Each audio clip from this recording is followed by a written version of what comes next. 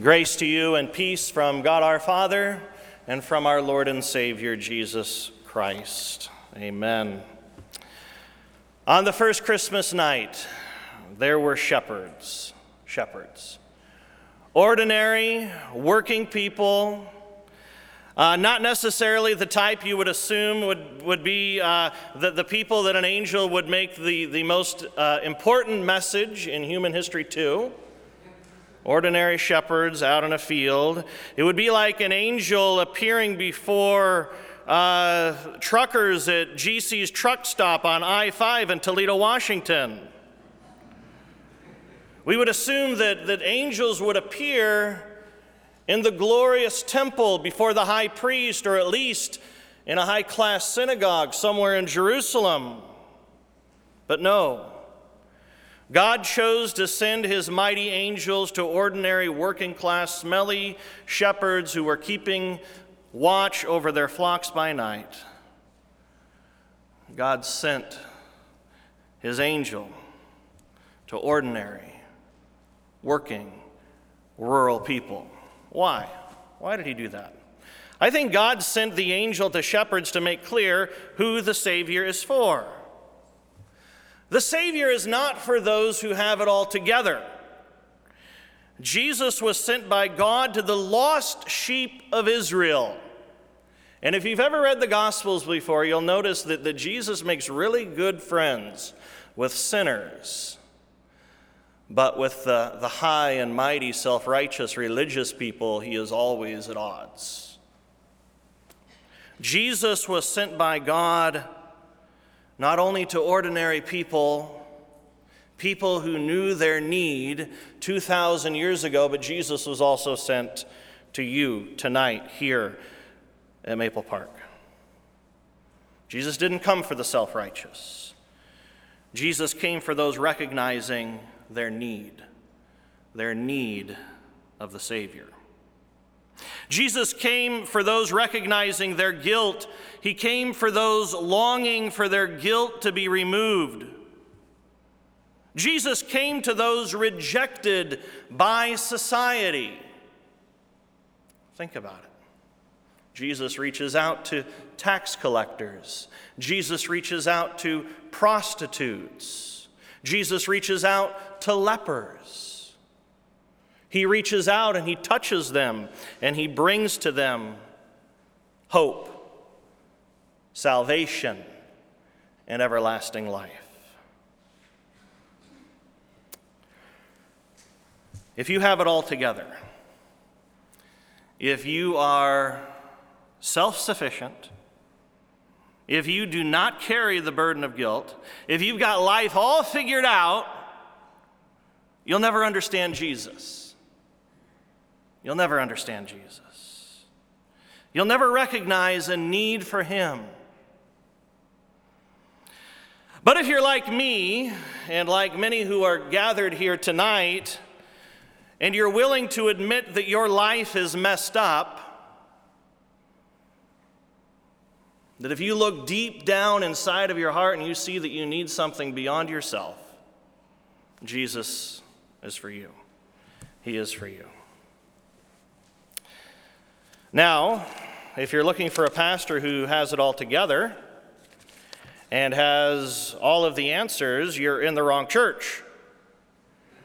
If you're looking for a preacher who's a guru that has mastered life, I'm sorry, that's not me. I have a lot to learn. I need Jesus. I need the Savior.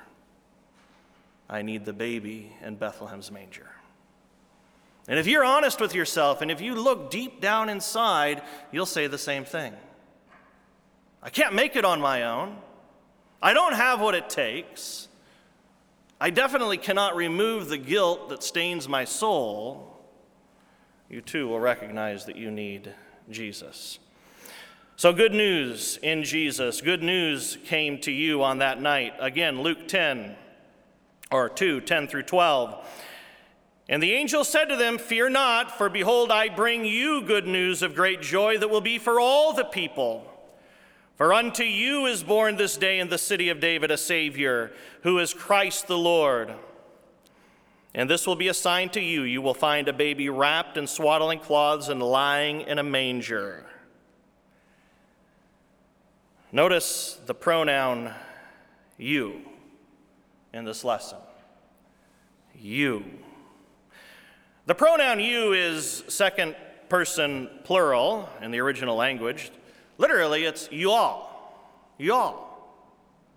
You all isn't proper in this part of the country, but it's actually proper in the Greek New Testament.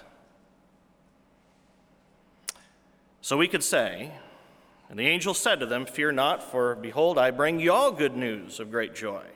There will be for all the people, for unto you all is born this day in the city of David a Savior who is Christ the Lord. And this will be a sign for you all. You all will find a baby wrapped in swaddling cloths and lying in a manger." Why did Jesus come? Jesus came for you. For you. We like to say the reason for the season is Jesus. Jesus, you probably have seen the sign. Jesus is the reason for the season, and I agree. But we could also say, and we could also put up a sign that says you are the reason for the season. You are the reason for this season, because Jesus came for you. You are the reason for the season because of your need for Jesus, who lived for you, who died for you, who was raised from the dead for you, so that you can know the forgiveness of sins, to know that all of your guilt is removed because of the cross, to find security in this life, to live without fear, to live with faith in Jesus Christ with great confidence in a frightening world, and to know that life does have meaning. Life today has great meaning because of Jesus Christ. So do you know the forgiveness of your sins? Do you know that Christ died for you to take your sins away? Do you live with security today? Do you live with the knowledge that God is who he says he is, and that he will take care of you, and that he will never leave you nor forsake you, no matter what? So are you living with the forgiveness of sins? Are you living with security? And does life have rich meaning for you? Does this life today have meaning for you? Believe the good news. Believe the news announced to shepherds by an angel who were keeping watch over their flock by night. Believe it. Fear not. Fear not tonight. For behold, I bring you good news of great joy that will be for all the people. For unto you is born this day in the city of David a Savior, who is Christ the Lord. Amen. Let us pray. Heavenly Father, we thank you that you came for us. You came into this world to bring us salvation. We thank you that you entered into this world to take away our guilt, to give us security, to give life its ultimate meaning. Lord, I pray for those who are gathered here tonight. Lord, I know that many enter into this sanctuary. They enter into this sanctuary carrying heavy burdens. Many come here tonight with deep sorrow and grief because they miss somebody who is now in your presence. I pray that you would come now. I pray that you would visit each person here today with your peace and with your blessing. I pray that you would drive the dark clouds of doubt away.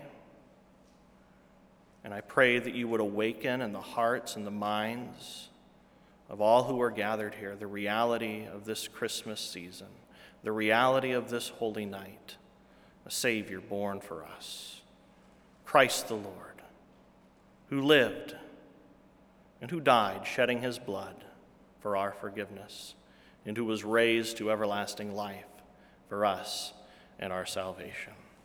Amen.